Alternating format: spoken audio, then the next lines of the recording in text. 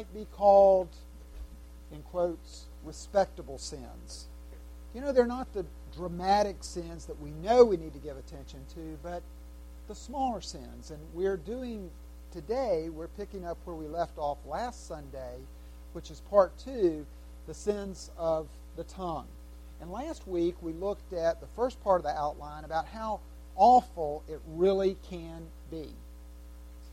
This week we're going to look at how awesome it can be. How awesome this thing that is called a fire, either set on fire by hell, Gehenna, as it says in James 3, or set on fire by the Holy Spirit, as it says in Acts 2, such that when they spoke, everyone of every language could hear the good news of God. And that is the awesomeness of a tongue on fire, set on fire by the Spirit. Now, here's my question. Particularly if you're 10 years old or below, and I'll give 11 and 12-year-olds an opportunity to think about this as well. I want you to respond to me to a question. So we'll say if you're 12-year-old down, then you can respond. When we get to heaven, let's say the new heavens and the new earth, which is the final place that we go as Christians, will there be animals there? Yes or no? You thinking about it? Don't worry, we're a small church family, so don't be embarrassed. Okay, all right, here's another hard question. In the new heavens and the new earth, will there be animals there, and will the animals talk? Yes. I love, one of the books that I recommend for you to have on your family bookshelf is the book Heaven by Randy Alcorn. It's the second half. It's a thick book, but it's a good read. It's worth the price of purchasing this hardback book just for the second half that answers questions like that. And Randy Alcorn believes that not only will there certainly be animals in heaven, he even goes so far as to say maybe your previous pets will actually be in heaven. John Piper has written that he has a now deceased dog named Blackie that he fully expects that when he sees Jesus, the dog is going to run out from behind Jesus and rush up to him as well. Interesting. I don't know. I don't know if the bird that flew away or the hamster that got eaten by the dog, if it's going to be there or not. But Randy Alcorn puts forward the fact that animals are going to be in heaven. Everything that you see in Eden is going to be restored. The curse is going to be reversed. And that animals in Eden may very well have talked by evidence of one animal, the serpent, the snake, prior to diabolical Satan at work on the serpent. He observed that the serpent was the wisest of all creatures and already had the gift of speech, as it were, bestowed upon him. We know that porpoises seem to communicate with one another. We know that animals do have some form of communication with one another. Sometimes we have seen where animals are able to, I can tell you, my dog can communicate quite clearly with me when she wants to come in or when she wants to go out or with other things. But animals may very well talk in heaven. What will we talk about in heaven?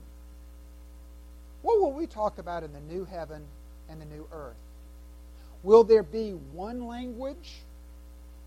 Scottish, Welsh, Will it be the King's English? Will it be Hebrew, which sounds so pretty if you get the enunciations right?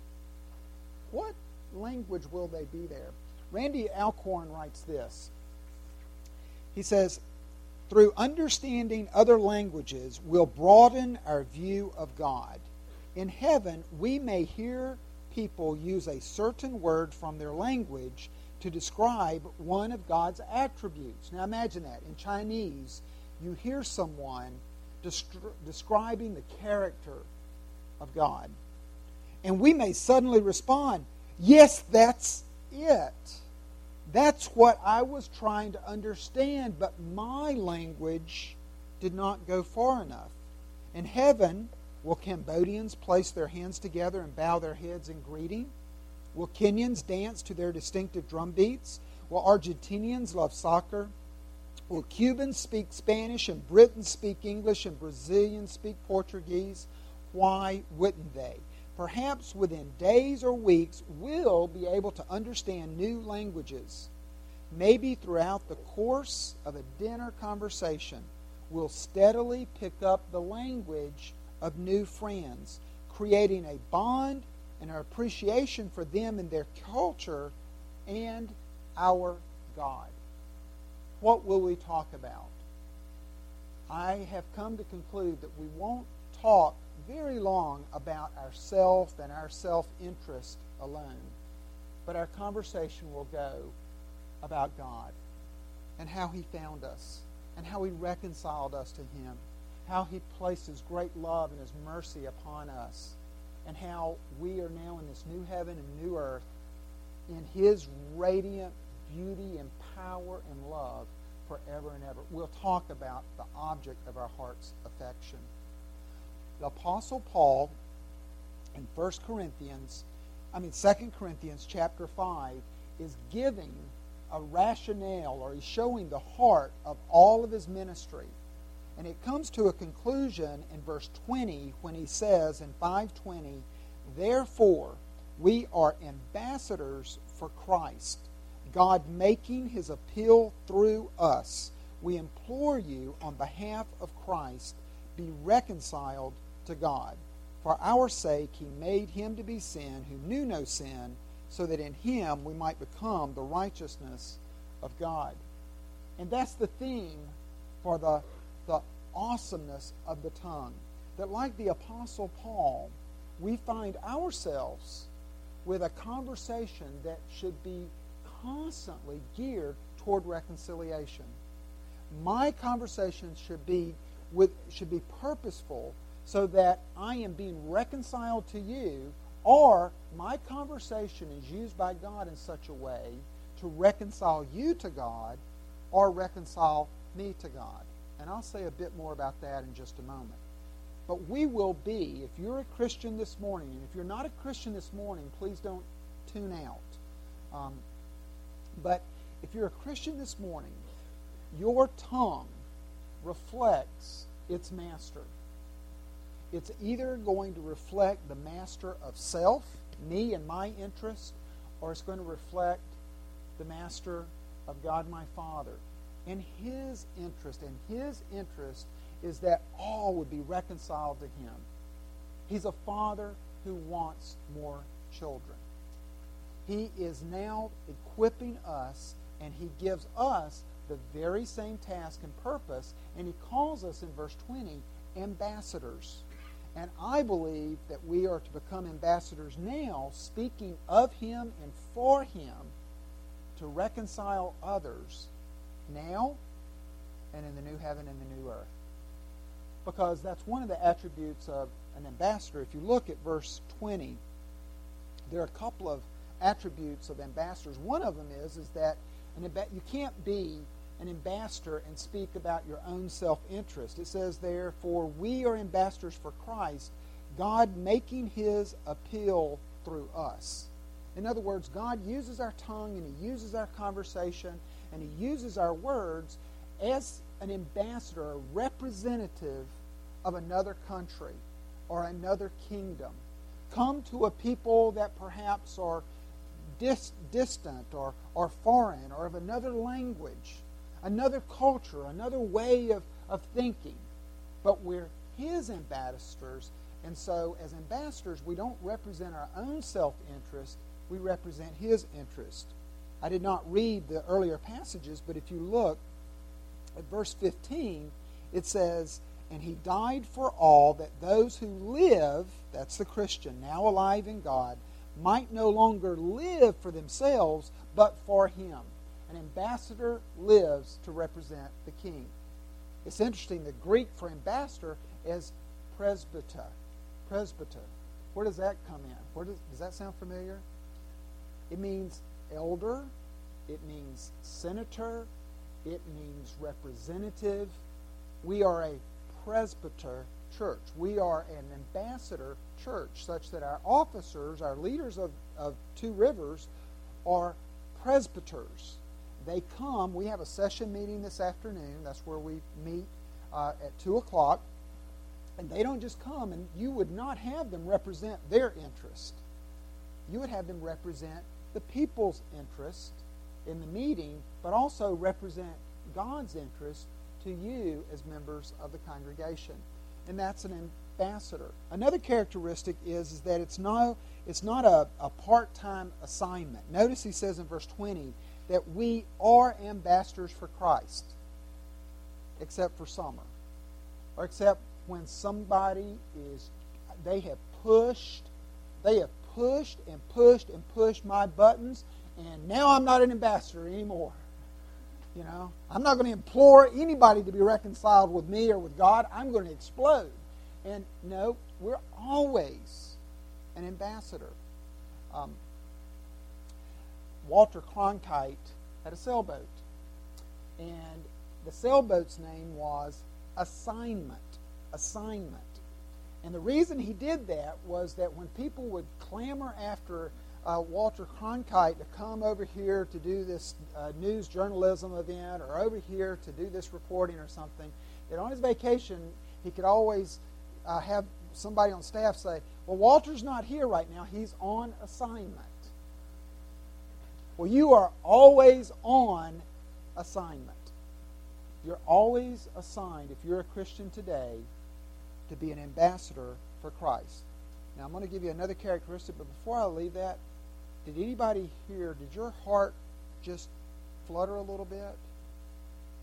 Flutter a little bit about the terrifying consequences, the terrifying assignment and responsibility it is to be an ambassador for Christ?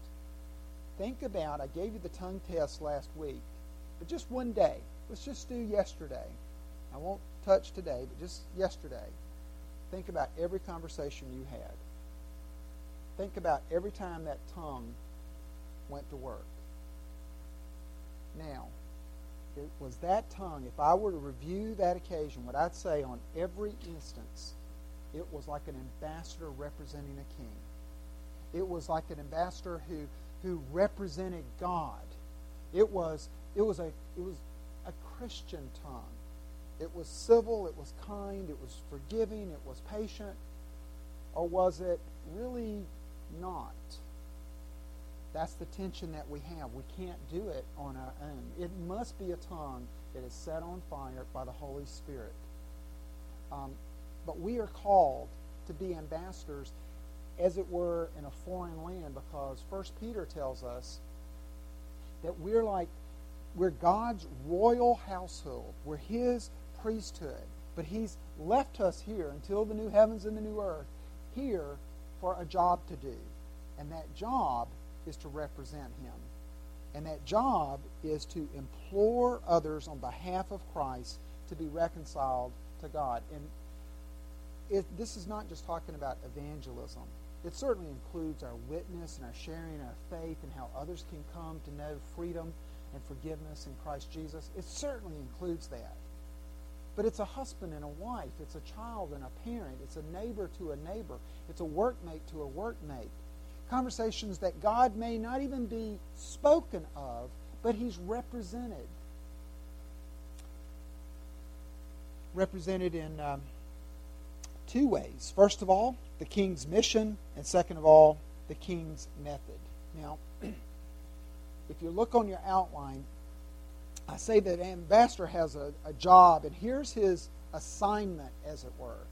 He's on a mission from the king, and he's got to represent that mission in his or her conversations and with their tongue. Secondly, he's got to do it the king's way, as if he were there, the king's method. Because as an ambassador, he's representing the king's character. To have heard from him was to hear from the king. and to represent Him, because He's not representing His own interest, but He's representing the mission, and He's doing it in the King's way to represent the King's character. Now, the King's mission is reconciliation. Again, verse 20. We implore you on behalf of Christ to be reconciled to God. Every conversation that you get in is a conversation with another sinner. I'm a sinner. You're a sinner.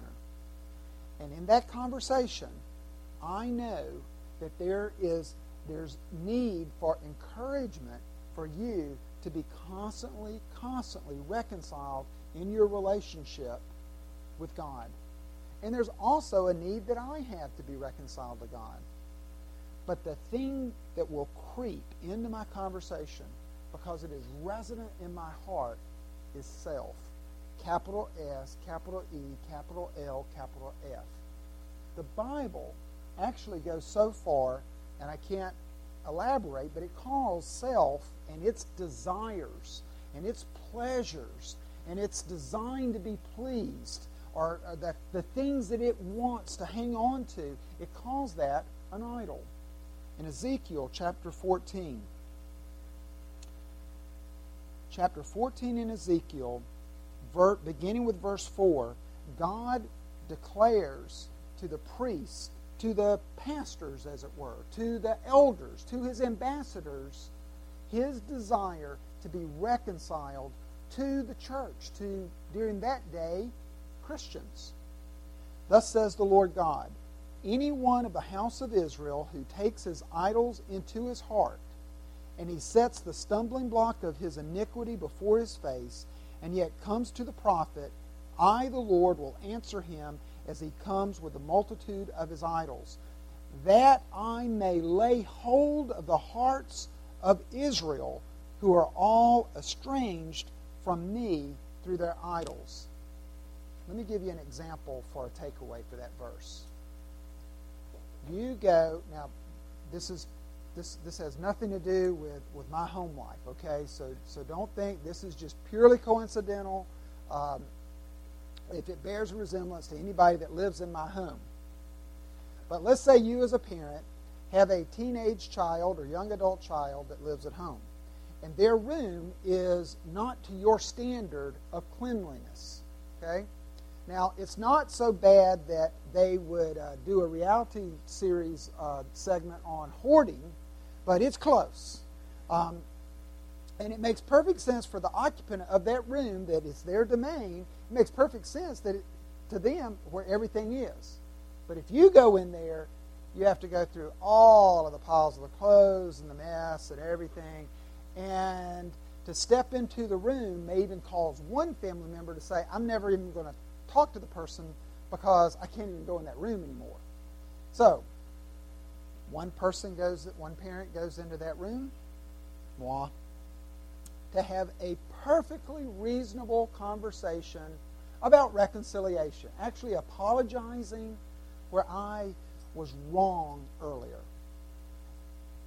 And 2 sentences into it, because I'm in that room and my eyes can't help but drift to all the clutter that's not to my standard, then the conversation goes from being reconciled, one sinner to another sinner. It goes from being an ambassador and saying, we need to make peace with one another.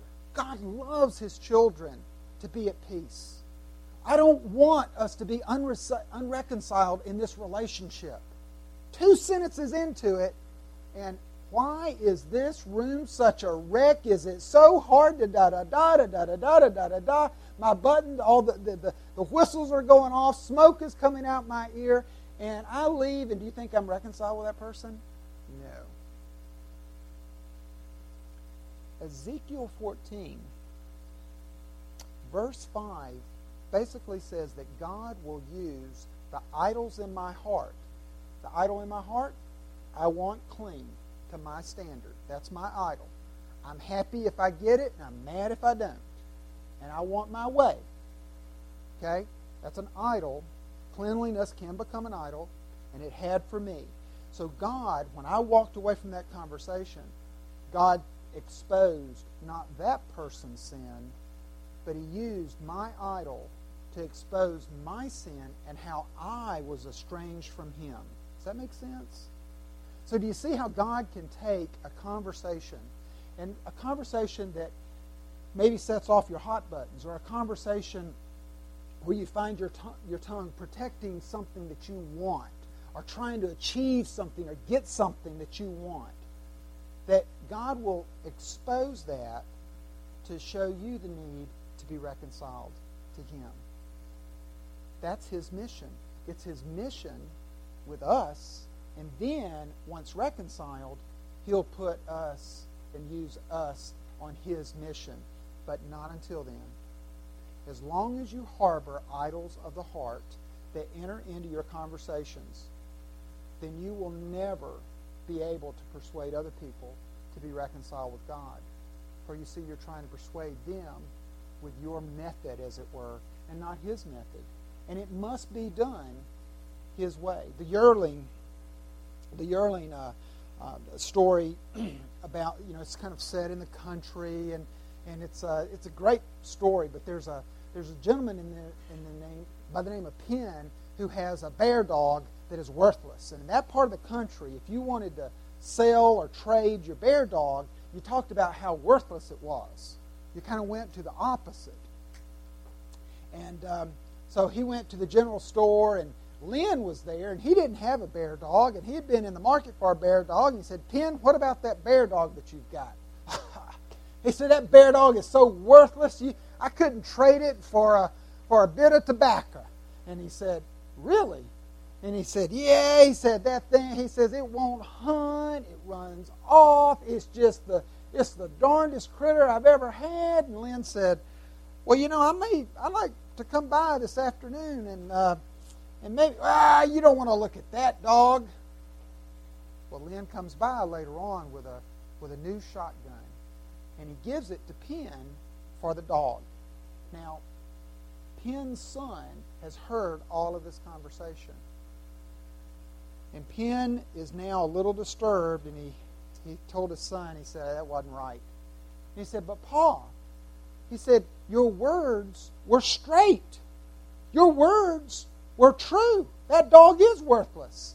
He says, "Yes, son, my words were straight, but my heart was crookeder than the river Ogallala." And that's where sometimes we need to recognize, let our conversations, let those conversations we find that we're raging a lot more, exploding a lot more, gritting our teeth, maybe swearing, maybe any sin of the tongue, when we find that, use that as if it's an electric cord and trace it back to its power source, which will be your heart. Let that conversation trace its way back to see how God wants to use it to be reconcile you to himself, and then he'll use you as if you were, because you are, his man or woman or young person on the spot, doing it his way with his words, even as you're reconciled. It won't work any other way. I promise you, it won't work. I've got my favorite illustration of the impact of redeeming words and doing it God's way comes from Jean Valjean in Les Miserables. And I want to give it to you now.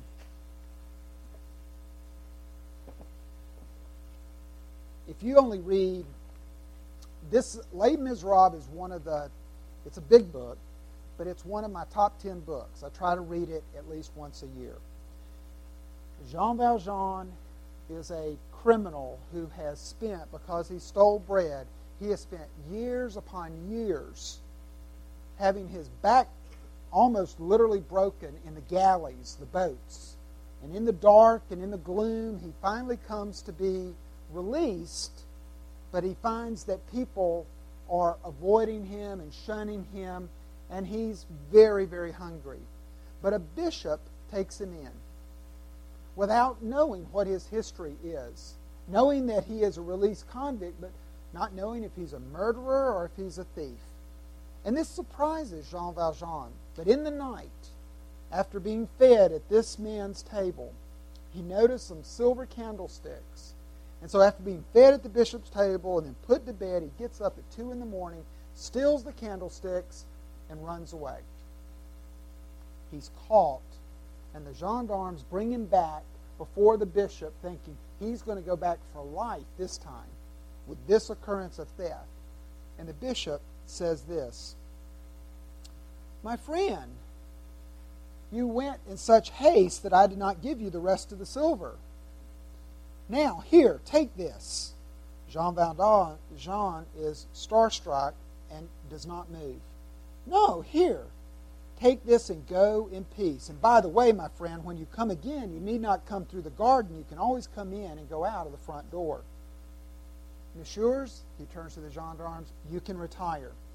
Jean Valjean felt like a man who is just about to faint. The bishop approached him and said in a low voice, "Now forget not, never forget, that you've promised me to use this silver to become an honest man." Now Jean Valjean could not remember any such promise, but he stood there confounded. The bishop had laid much stress upon these words as he uttered them, and now he continued solemnly, "Jean Valjean, my brother, you belong no longer to evil, but to good. It is your soul that I am buying for you. I withdraw it from dark thoughts and from the spirit of perdition, and I give it to God." He goes, and over the period of the next day, he finds himself trying to understand what has just occurred. Like an owl who should see the sun suddenly rise, the convict in him had been dazzled and blinded by virtue of a conversation. One thing was certain, nor did he himself doubt it, that he was no longer the same man, that all was changed in him, and it was no longer in his power to prevent the bishop from having talked to him and having touched him. Would that all of our conversations have the power to move others to be reconciled to God. And that all of our conversations would be in process by the Holy Spirit, moving us and reconciling us to God. So that in the negative, we see our need to once again to relinquish and repent of idols.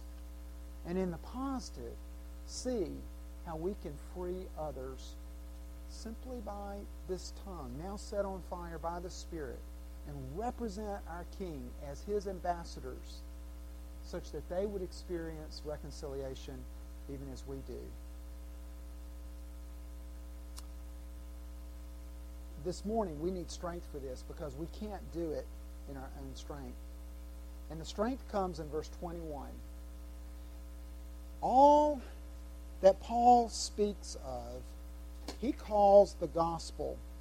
And it's good news. And the good news simply is this, that there was one, Christ Jesus, who became sin. He took the sinner's place, that we might be granted His place, which is righteousness.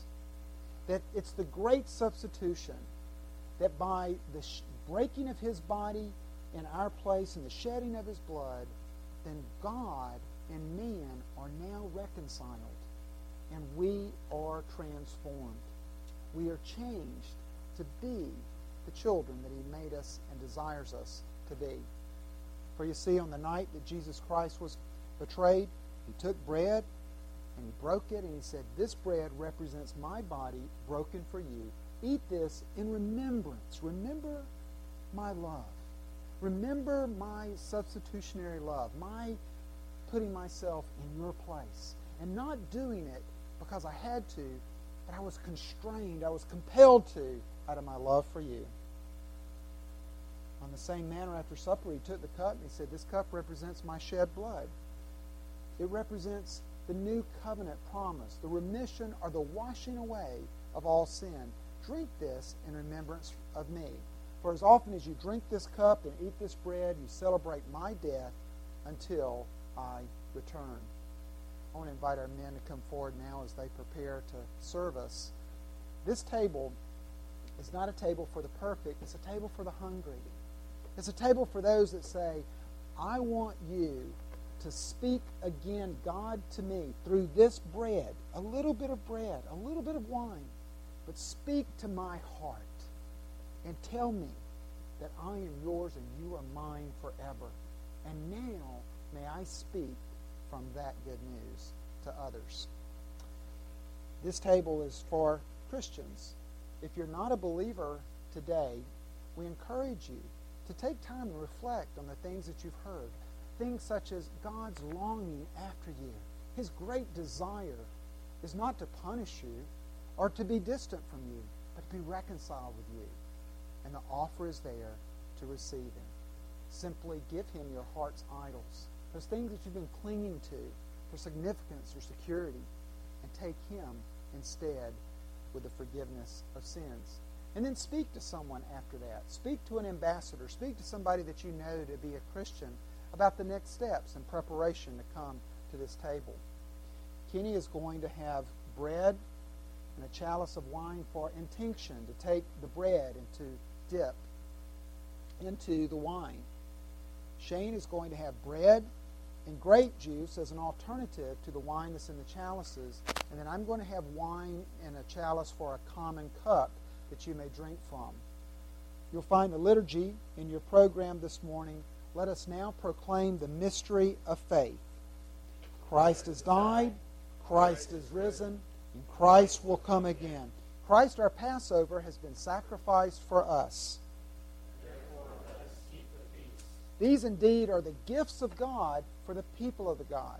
So the people of God are encouraged to come and receive His gifts for a fresh strengthening of our faith that we might live for Him. Please come forward to receive them.